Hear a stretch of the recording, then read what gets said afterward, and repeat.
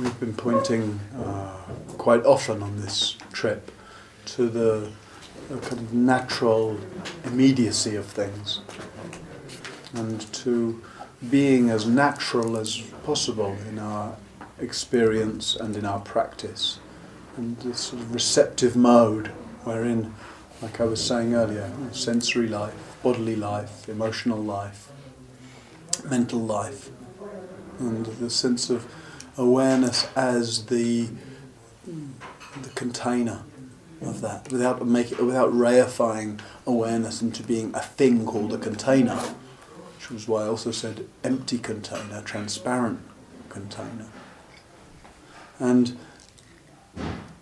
on the one hand, it's helpful, I think, to look at the process of this being here from two sides, the side of awareness, receiving whatever's happening, and the side of experience, the arising of whatever's happening. And yet the art of that exploration, as it's happening, is to be able to really to explore experience and to explore awareness without making them into two things, because they're inseparable, right? If you look at what's going on, you can't have an experience without awareness. Right? What we call experience means, something I was aware of, something I'm aware of. So there can't be experience without awareness.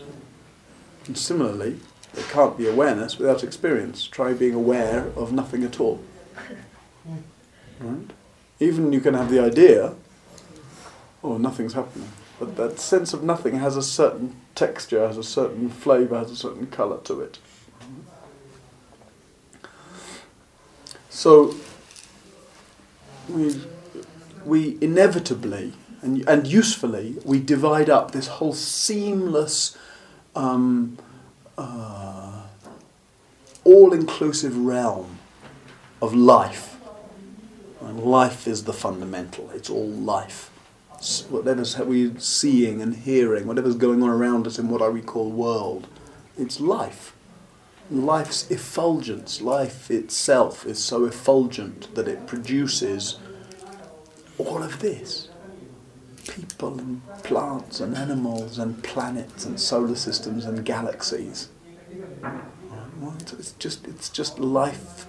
And in a way, I find it most helpful to just let enough of that be true, to know it in the experience. This is life, life's effulgence, rather than trying to figure out, how did life get here and what. It's like the chicken and the egg.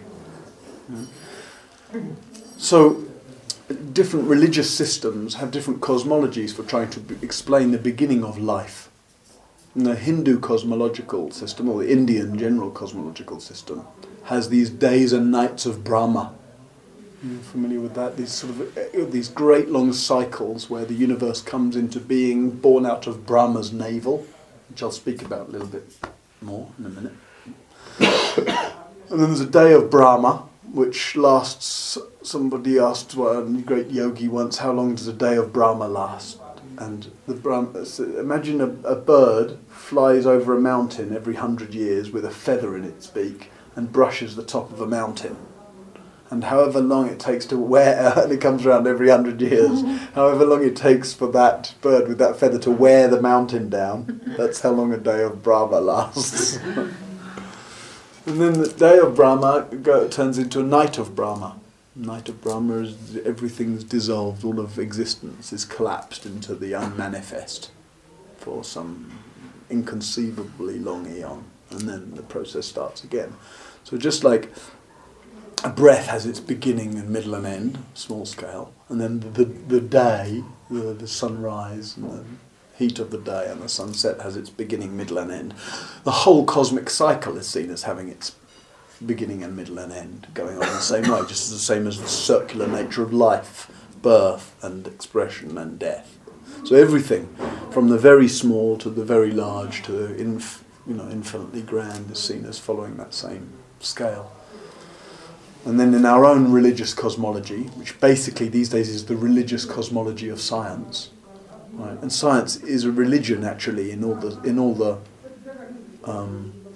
fulfills all the basic criteria of religion. It attempts to explain to us how we came to be here and give some sense of order and knowingness to actually the inconceivable mystery of life. So we can do that with what we call science. Is a bit tricky because it says, oh, we're not a religion, we're trying to find the truth. But isn't that what all religions say? What religions say, all these other religions are, religions, but we're the truth. Science says that in the same way. Science has a cosmology as well. It's called the Big Bang. It's just as much of a preposterous story as the idea that God in the heavens made everything in 7 days. Right? There was absolutely nothing, and then bang! Well, if it was absolutely nothing, what did the bang come out of? Right? It's just a creation mythology, the Big Bang. But isn't the difference in science, sorry to interrupt, that they say they have proof, it's all there, they work it all out. Yeah, that's exactly what the religions say as well. We've got a book. Look, I've got a book that tells you exactly what happened in the beginning, called the Bible. I mean, interestingly enough, the Big Bang theory is being more and more discredited by science now. So the latest understanding is that actually the closest anyone can get. I mean, there's all kinds of holes in contemporary astrophysics, right? There's all kinds of things that don't add up. When you look at quantum physics, it's very clear that a lot of the basis that physics is built on, it doesn't. When you start to look very, very small, it doesn't add up. So as above, not so below, it turns out. So the latest idea is, actually the universe is beginningless and endless, which I'm much more of a fan of that view. Because that, as above, so below, everything, our sense of everything is beginningless and endless. Our sense of experience is beginningless and endless. Okay, we don't remember the point at which. And we've got a narrative that tells us about beginnings and endings. But actually we can't find the beginning and ending of anything. Everything that arises comes out of some conditions. It doesn't just arise in a vacuum. So we can notice, we can follow breath. But it's not like an in-breath, a breath just suddenly begins. It's both begins and ends and is also part of this kind of total continuum all the time. So we're getting far away from house and muddy, but that's the nature of these things. So where did we go with that? Day of Brahma, night of Brahma, beginningless and endless experience.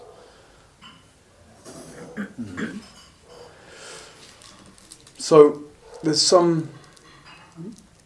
On the one hand, we have this whole seamless realm. Edgeless realm, centerless realm, called life. That's how we got into all that stuff, right? Life gives rise to all of this. And in the same way that we might look at plants and animals and then planets and solar systems and galaxies, etc., the cosmological view as just life. We tend to, when we think of life, look out there for life. Oh yes, look, it's all life. You go into the forest and you see and feel life. You go up the mountain tomorrow and you see and feel life. I went for a walk with Babaji once. I think I mentioned a few days ago about some moment of complacency in my practice. Mm-hmm. And Babaji took me on this long walk. We went up high and we met this mother and son. And her husband had died 3 or 4 years before. And they were living very high up. And they had a couple of cows there, which they would milk. And the 9-year-old son would walk about 14 kilometres down and 14 kilometres back up every day to sell a couple of litres of milk. And there was the mother and son were surviving like that. Wow. And then Babaji looks at me. And then we come past and she says, Babaji.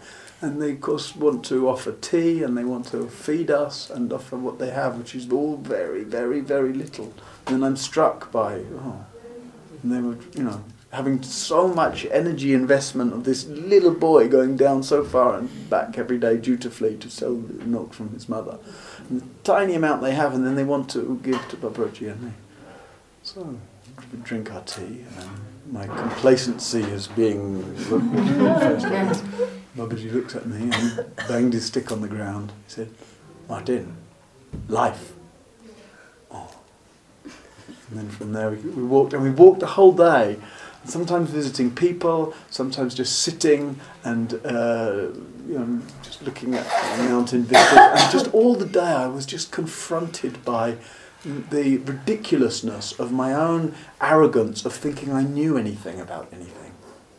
And each time Babaji would somehow see the moment when I was most confronted by that, and he'd say, "Martin," boom, he'd tap his stick each time, tap his stick on the floor. Life. So I came down from that walk that day with this very newfound sense of both wonder at and a certain willingness or recognition of the importance of being humble in the face of life. So we tend to look at life out there, and yet we're also, our practice invites us to recognise the way this too is life. Life is happening like this. It's somehow easier for us to see that life is happening as trees, and life is happening as planets, and life is happening as, But then when it comes to human beings, it's like, oh, they're not life. These are the tricky characters that we have to negotiate with in some ways. And so to really be able to see and know and feel ourselves and each other as life. It's sort of a certain relief in depersonalizing this, and not having to feel so responsible for not being so embroiled in measuring and judging and insisting and blaming and goading oneself to be a certain way, allowing oneself to be life. Not needing to present and posture and impress and entertain other people so much. Rather allowing them to be their expression of life. And amidst this great seamless expression of life that everything is, that world is, that all of this functioning, body, heart, mind, is, also just, it's helpful to distinguish, to explore and to really feel into and to understand the different types of expression of life. And I think this belly, heart, head kind of typologies are a helpful one. So also in the Hindu system, of course, there's the 7 chakra system. And the 3 centres is a simplified form of that in different ways. So belly centre. Have some of you done that 3 centre retreat with me? No. Embodiment, love and wisdom, head, heart and belly. Yeah. So belly, centre of embodiment, quality of a certain finding, the way the embodiment centre lights up. Doesn't mean all of embodied experience is in the belly. But it's somehow focusing on and accessing and activating the energetic, the centre of belly, has that quality of actually feeling an increasing sense of being able to inhabit the life that we are. Inhabit in a way that has a certain realness, a certain groundedness, a certain, certain embodiedness to it. Heart, emotional centre of love, and sort of belly centre is about the capacity to really inhabit and be intimate with life. Heart centre is very much about that capacity to really respond to and care for and love life. Capacity to delight in the beautiful aspects of life. Capacity to to genuinely, compassionately respond to the painful aspects of life. And the heart's capacity to actually just open the feeling capacity to the various vicissitudes and expressions of life. And then the wisdom center, head center, intuitive center, the capacity to really to be able to reflect on life, capacity to explore life, capacity to know life, capacity to see the nature of life. And those centers, if not cultivated, also have their more, when it's greed, hatred, and delusion, if you like, when it's the passions that are in charge, then those might find ourselves more led by one or other center.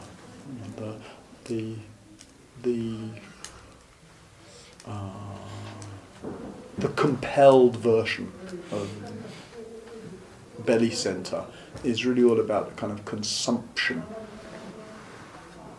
kind of trying to get, have, consume, as if I can take into my body in such a way as to nourish my soul, you might say. And whether that's a kind of compulsive relationship with food, or a compulsive relationship with sex, or a compulsive relationship with some form of sensory gratification. It's like it comes from a place of feeling actually an emptiness in the belly center, a lack of embodiment, a lack of capacity to be in this expression of life, at home in this expression of life that we are. And if I can't be at home here, I kind of try to take the world into me in that way. And of course, nothing wrong with delighting in various forms of sensory gratification, whether it's sex or whether it's food or whether it's those are the only two that come to mind. But, or whatever it is, you can fill in your own blanks. You can see what my inner life's like. But the difference between the delighting in whatever delightful or enjoyable or gratifying aspects of experience there are, on the one hand, and on the other hand, this kind of neurotic or compulsive relationship that's there. And then the heart center, neurotic or compulsive, either just getting very bogged down in emotional drama. If the heart doesn't actually, if there's not a softness or an openness or a refinement of heart, then the heart life tends to get stimulated by a lot of drama. Relationship drama, or just, it's extraordinary. People can make drama out of anything. The drama that we make isn't very much about what's happening. It's really about all the emotional energy that we invest it with. All the, and then she said, and then he did, and then that, and then, yeah. It's like, wow, you really, really want some drama.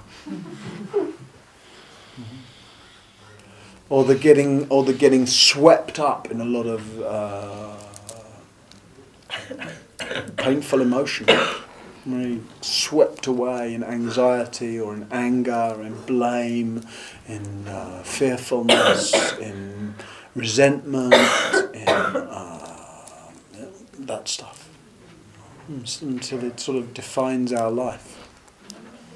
I had a friend that I used to know here in India, and she was just always getting into fights with anyone, and we'd be moving around here and there, and we'd see each other at different places, and everybody would get into an argument now and then with a rickshaw driver or with something, but it was extraordinary to witness anyone else negotiating with a rickshaw driver, and then as soon as this person started to negotiate, it was just going to become, it was going to end up with her shrieking and stamping her feet and marching off, and then just like everything, the world was a theatre for the acting out of her own acting out of trying to relieve the heart through the kind of the safety valve of dumping difficult emotions on other people. So for some of us that more goes outwards, anger, blame, resentment. Sometimes it more goes in, the kind of a harsh way, beating up oneself. all that superego Mara stuff. And so the working with the heart center, it's really a way of, just in the way that the working with the embodiment center is learning. We have to learn how to inhabit our experience, learn how to come back to ourselves, learn how to find that we can actually be at home in these cells, and learn that we can actually relax, even if the relaxation first of all, brings up layers of discomfort, layers of distrust, layers of whatever somatized difficulty is there. Learning how to relax into being at home. And so the work of the heart life is, a work of learning how to digest the emotional life, learning how to be gentle with ourselves mostly, and then of course with others. And then of course the mental life, if it's run by compulsion and neuroses, just lost in our stories about things, tendency to overanalyze, and a need to understand. And when I say need to understand, I mean in the conventional way of understanding, the need to understand it in rational terms, a kind of the tyranny of empiricism. And it's not that I want to be in any way anti-intellectual, right? Because empirical understanding is if you're an engineer, it's really helpful. I'm not suggesting engineers abandon and just get a feel for whether that bridge will hold up trucks or not, right? Some Indian bridges look like they've been built a bit too intuitively.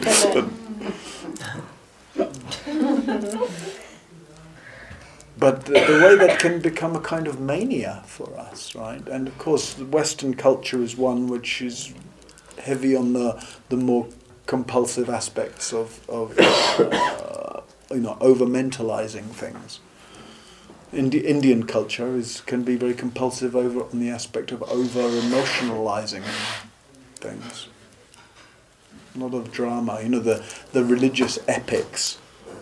So in the same way that science is an aspect, in a way, as our kind of cultural religion these days is an expression, both brilliant of the mind's capacity, and also feeds in the wider culture into terms of an over-intellectualizing. The Indian religions, they're full of emotional drama. The Ramayana, the Bhagavad Gita, the Mahabharata. I don't know how familiar you are, maybe a little bit with some of those epics, but they all involve these kind of, great, enormous cast of thousands of gods and humans and celestial beings doing great war with each other across eons and against this vast cosmic landscape. And that plays out in the culture with a lot of emotionalizing.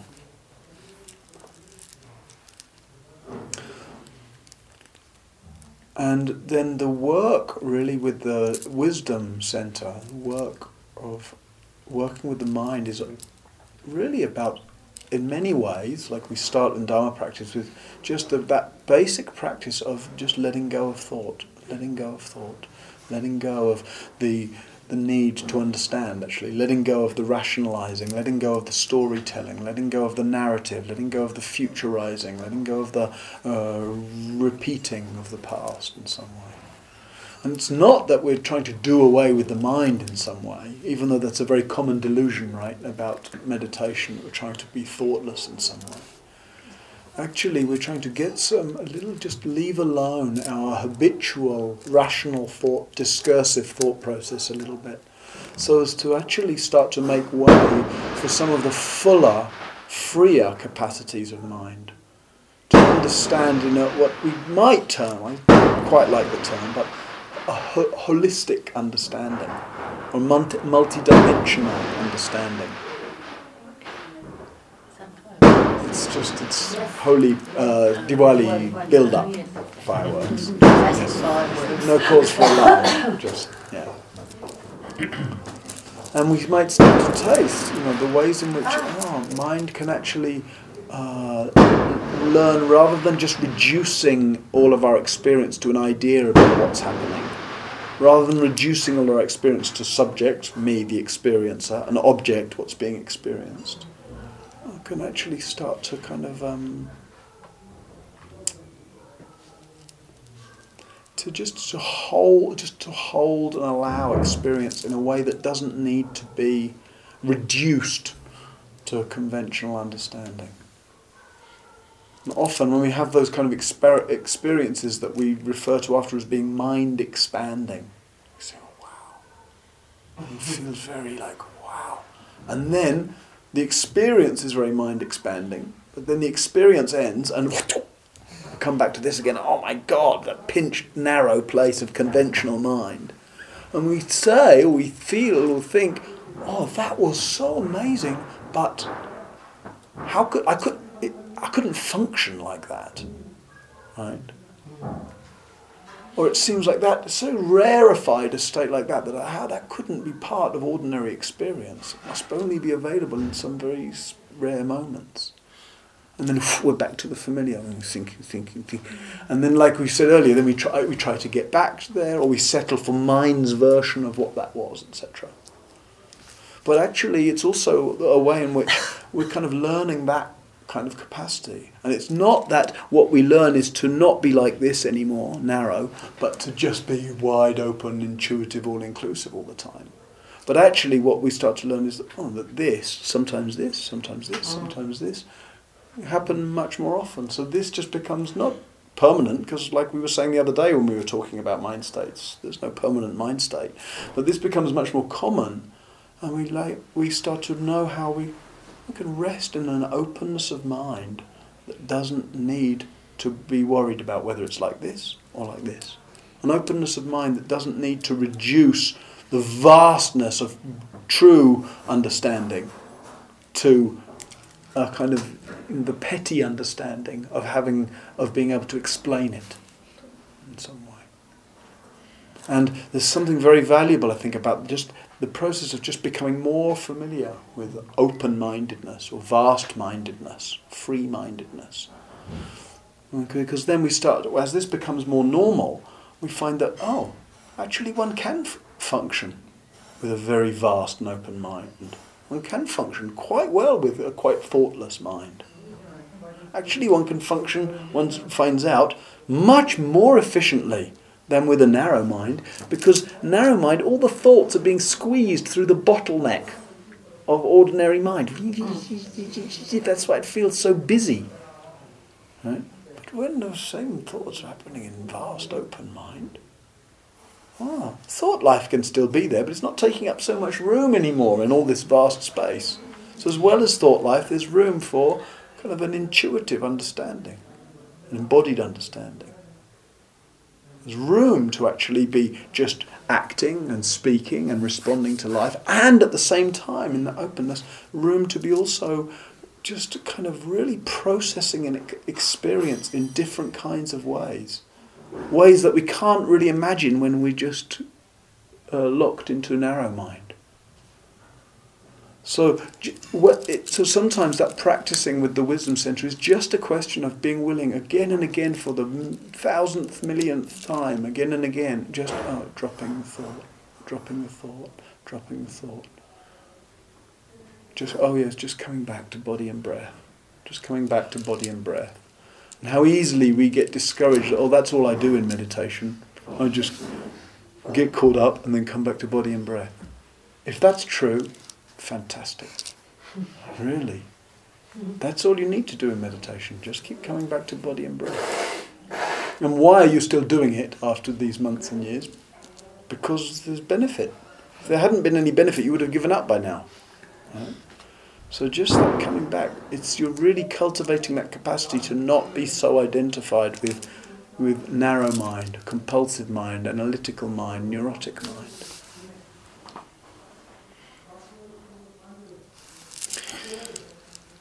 In the Hindu three-center tradition, how long have I been going on for? It's okay.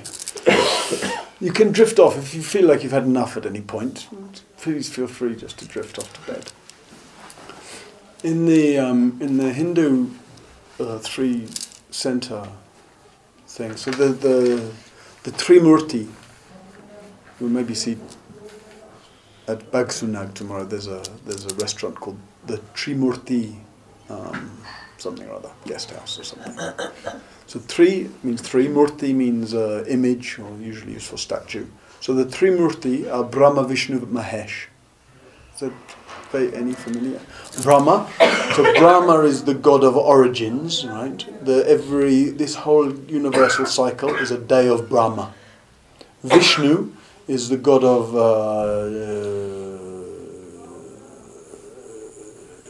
lastings, expression. And then Mahesh, another name for Shiva. Shiva is the god of destruction and renewal. And the three syllables of Om, right? Aum. So sometimes we just see it as Om, O-M, but actually it's got three parts. Aum. And I had this great poster I brought back from India in the first time I was here. And it's just got a big Om in the middle, and then underneath it says Om has over 100 meanings. One of them is welcome to the gods. I never really it doesn't really mean anything, but I just liked the sentiment of it. So we had that for years at home. Om has over 100 meanings. One of them is welcome to the gods. And I always used to read it in that kind of Hollywood film announcer voice when I would read it in my head. It seemed to me like that. So the world is born from Brahma's navel. So there's that sense of Brahma being about origin, creation, belly. Remember we talked about Joniso Manasikara, embodied attention, embellied attention, womb-born activity, and then the sense of the taking birth from Brahma's navel. And there's a lot of imagery, and I don't know how much you've had the chance to see a lot of the different pictures of gods, or make any sense of some of the imagery or symbolism of Indian gods. It took me a long time to discern, like, what's the connection between the picture of Lakshmi like this sitting on a lotus with gold coins spewing forth from, or Durga with all these arms riding on a tiger, or Shiva with a leopard skin sitting on a mountaintop. It took me a long time to really kind of fall in love really with the symbolism and find and just to feel into that sense of what's communicated. There's something. When I see that picture of Shiva, blue dreadlocks, mountaintop now, the qualities of that, I can really feel the qualities of that. But for a long time they just look like slightly gaudily painted, kitschy images. I mean, they still do look like that to me too. But so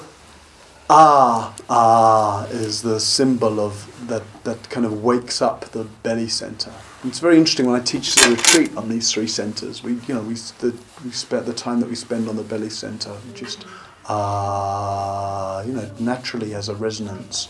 If you let your central channel be open, naturally has a resonance down there. And it's interesting, Brahma, it's the main syllable of Brahma, is that And so Brahma's all about belly, and giving birth to the universe from his navel. And then Vishnu, naturally has a resonance in the heart center. Vishnu, and is the main syllable. The most well-known expression of Vishnu is Krishna. So Krishna is all about love, playing the flute, surrounded by gopis. You know the gopis, the daughters of all the cowherders. So Vishnu is like the Pied Piper. He plays the flute, and all the cowherder girls come running, and he frolics, and yet that is kind of. And then that Hare Krishna stuff, all the devotional things, it's a lot about the activating of the heart life. And then Mahesh,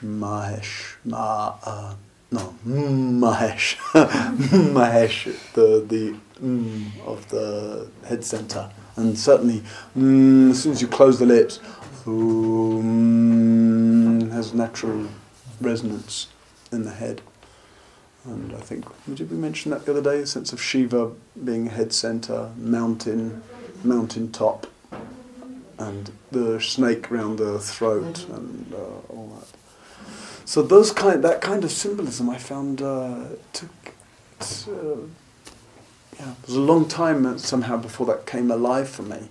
In fact, symbolism generally, I don't know how that is for you. Maybe it's just different for different people. I was a very, very, very slow learner with symbolism. It's partly what I liked about Buddha Dharma. There was not much symbolism.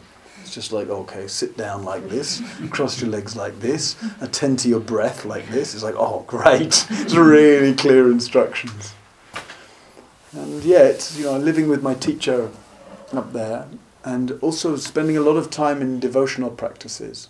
Once I chanted that Hare Krishna mantra for 36 hours non-stop in Pushkar during the Navaratri festival. And it was just fabulous. And life was going on. It was in this temple. They were doing 9 days and 9 nights non-stop.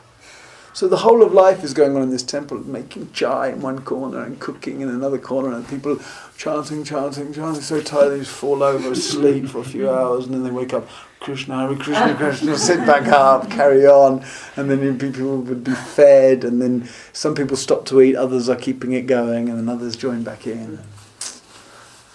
I always found that devotional practice is very, very rich somehow. And so on the one hand, there's that sense of just, living with Babaji was very embodied practice. We sat at the fire a lot, and we grew potatoes and flowers. It was a garden work, and just somehow very earthy life of mountain. And then these singing kirtan and bhajans and chanting and the loving going to temples and the liking bowing and the touching the feet of the various images, and I love that stuff. And the way really gives rise to devotion, and it's not so much about again the kind of over rationalizing or mentalizing. Well, who is it that's in the statue, and why am I touching the feet, and what does it mean when I bow? The way the heart comes alive in that willingness to kind of fall in the dust at the feet of life, really. If we really want to know what the temple is about, what the statue is about, what the incense is about, it's about life. Life filtered sometimes through a lot of symbolism, which one may or may not understand, doesn't need to understand. Most helpful is just to see it as life. And somehow, particularly the couple of years that I spent with Babaji, the sense of nature as the devotional theatre. I remember saying to somebody, who was asking me who was your teacher, and that feeling I've had the good fortune to practice with some teachers that I have a huge amount of respect for, but in the end, nature has felt like it's really been my guru in the way, and that sense of walking in the mountains, being in forests, and that kind of sort of stimulates a certain devotional wonder, like we were saying, wonder that there is anything at all. And there's something about the vastness of a certain landscape, the vastness of desert, the vastness of mountain, the vastness of the night sky. And just that sort of naturally allows that opening into the wonder of life, and devotional capacity to life. And I think devotion is a quality that's, in some ways, maybe that's not true. It's certainly the one that's most missing in Western culture. The bit that I thought was not true, I was going to say, I think it's maybe the bit that's most transformative. I'm not sure it's necessarily most transformative, but I think it's most missing. Our societies have become so secularized that there are no obvious objects worthy of devotion in our culture, which is kind of a sad thing, really. So the devotion goes on to, football players and movie stars, who are not really very worthy objects of devotion very often, however fit or fabulous they might be. But I think, is that true? Can you think of obvious, worthy figures of devotion? Culturally, we don't have that, no. So I think, Harry Potter, right? Harry Potter. Right.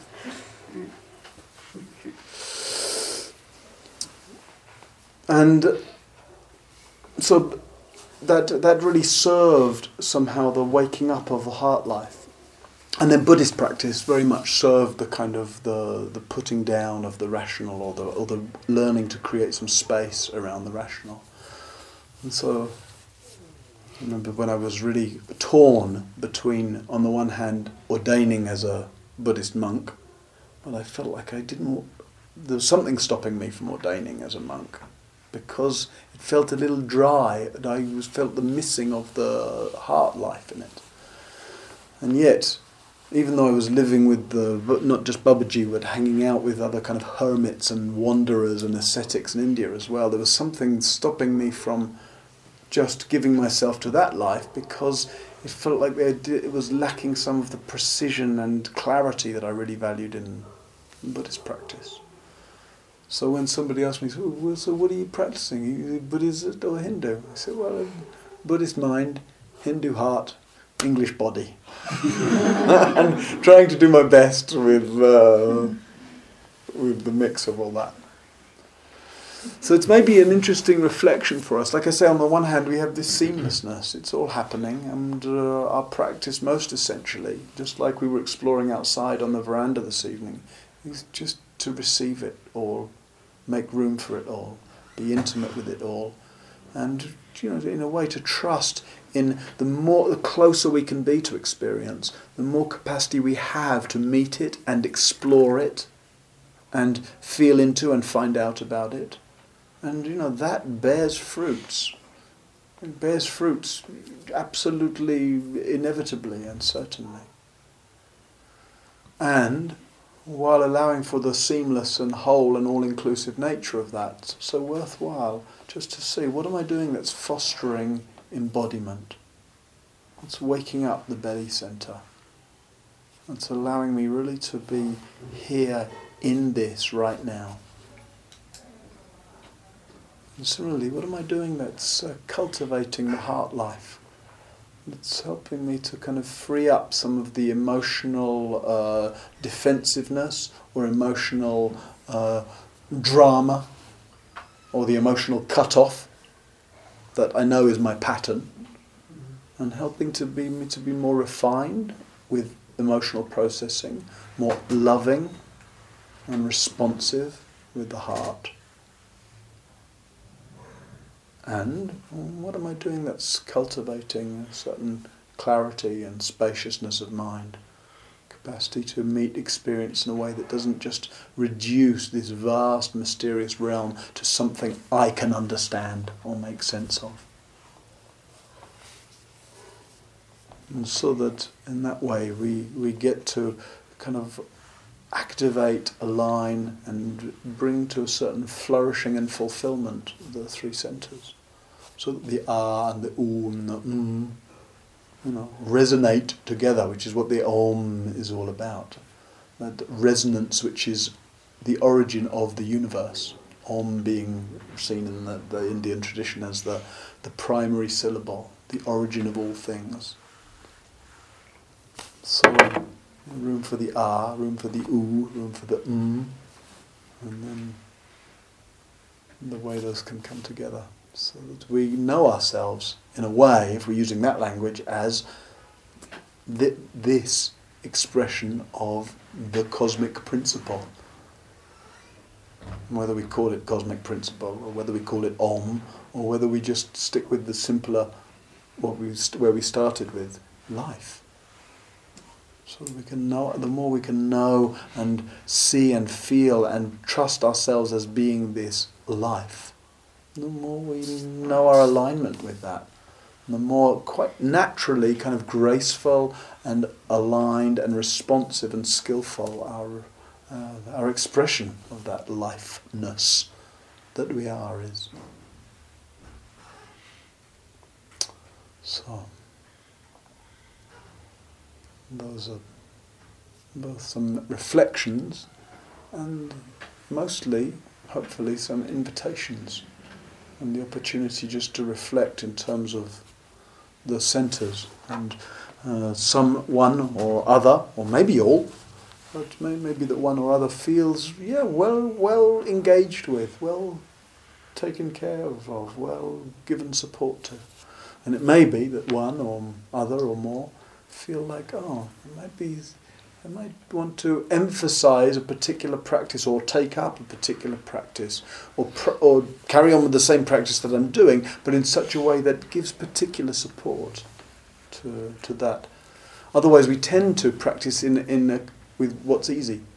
We tend to practice with what's already quite well cultivated because it's more comfortable. And I remember that wasn't so cultivated and that wasn't very comfortable, so now it's gotten cultivated a bit, I'd rather just stick with that. And so don't ask me to turn in the direction of what's uncomfortable. And yet, of course, if we recognise that going on, we also know, actually, that's why I'm in this practice. Because I do actually want to turn to what's uncomfortable. Because I know that it's in turning towards it that gives it the space to be seen and met and resolved. So, may we turn to whatever needs attention, so that we can live this life that we are fully and fluidly and freely.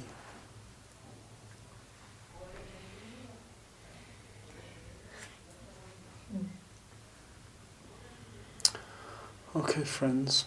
Well, I heard your request for some exploratory time, Sandra, as well, but I see a lot of eyelids getting heavy. Yeah. So I think that's probably more than enough for this evening. Yeah.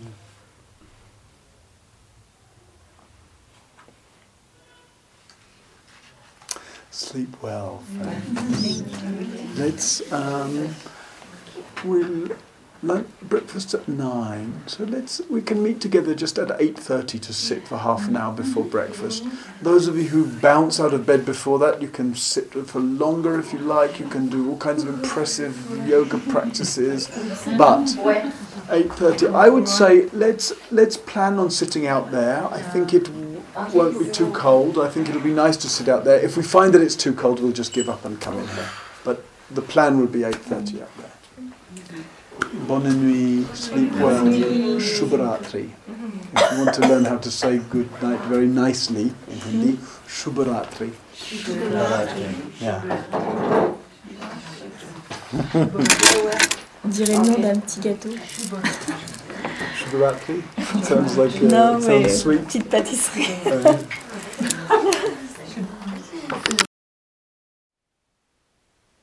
Thank you for listening.